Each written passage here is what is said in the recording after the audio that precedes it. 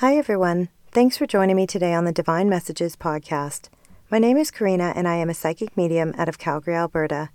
I actually had another episode that I was going to record and release today, but these last couple of weeks have been so unbelievably heavy in the world, and I felt strongly guided to do an episode about light workers.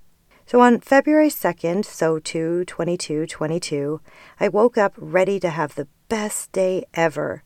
I was going to make the day the start of a new beginning of hope, love, and manifesting. That day was all anyone was talking about, and I had a whole plan of writing out a gratitude list and then writing out a whole list of all the things that I wanted to manifest for my life. But that day did not go to plan. In fact, it went the complete opposite way. Anything that could go wrong did go wrong. All of my electronics started acting up. Everything just felt super off and wonky. And by the end of the day, everything that I had wanted to accomplish didn't happen. What I thought was going to be the most wonderful, positive, happy day ended up being extremely heavy and draining. I lay in bed that night feeling defeated and upset that such a spectacular day in history was a flop. And honestly, it bothered me so much that I had to ask my guides what the heck happened. And the answer that came to me was loud and clear. I was told that there was a spiritual war that was coming to a head and that it was light versus dark. As a light worker, I was under attack that day. I felt every bit of heaviness from the entire world. As an empath, and if you are an empath, you will understand this, I felt as if I couldn't breathe. And just a couple of days later, a war broke out between Russia and the Ukraine.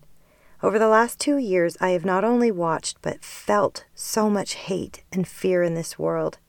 I even did a full episode on it called Love Thy Neighbor. I believe we are all experiencing the biggest lesson of our human existence, and all that lesson is whether we choose love or we choose fear, and that is the spiritual war that is happening. And I also believe that light workers all over the world are waking up and being called into service to help lead the way to love. Ever since the beginning of the pandemic, I have lost count of how many people I've worked with that were either in the beginning of their spiritual awakening, the peak of it, or fully awakened. We all chose to incarnate at this time period to help balance out old past karma and to help humanity evolve. As empaths, as intuitives, as healers, and as light workers, I feel it's our duty to help transmute the heavy negative energy in the world. And you may be sitting there wondering what the heck you could do to help humanity. You may be wondering if your energy is even good enough to do something or if it's even going to matter. Let me make this very clear. Your love, your positive energy, and your prayers will help. If we all come together, we can change so much. There is no coincidence that so many people are talking about people waking up these days. Celebrities and even well-known people are discussing it. Many people are either attaching to the light energy or the darker energy. I know myself when I feel like I'm falling into a dark hole. I start to have anxiety. I start to feel sick to my stomach. I can also become angry, frustrated, or even depressed. But what I'm fully aware of is that I recognize that this isn't really me. Those aren't really my thoughts or my energy. That is the negative energy. And once I snap myself out of it, I find my way back to love and light. And I know that isn't always easy to do, and yes, I am pretty good at it only because I have been in battle with negative energy since I opened up and started working as a light worker. And this may sound weird, but I know when I'm under psychic attack. I sink fast, I fall into that rabbit hole, and I literally have to crawl my way out of it, but I do it. My spirit guides don't let me stay down for very long because I have important work to do. If I ever feel myself stuck, I will do everything I can to clear my energy. I may smudge, I do a clearing, a meditation, I take a sea salt bath or use positive affirmations. Really, anything that will bring me back to that safe and loving energy. If you are an empath, it is important that you keep your own vibrations high right now. Eat well, drink lots of water, only engage in things that bring you joy. Be mindful of who you spend your time with. And be careful of what you watch and how you speak to yourself. We must find a way through this darker energy, and the only way to do that is to shine a light as bright as you possibly can to diminish that darkness. Love one another, no matter what their beliefs are. We are all just trying to navigate through this world right now, and the best thing that we can do is love.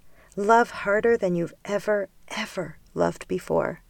Also, forgive one another. Try not to let negativity come between you and a loved one, a friend, a coworker, or even a stranger. I cannot even begin to express the power of forgiveness.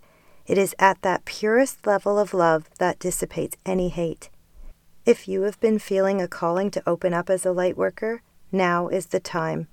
If you have had a calling to help people and you don't really know what to do, ask your guides to lead the way.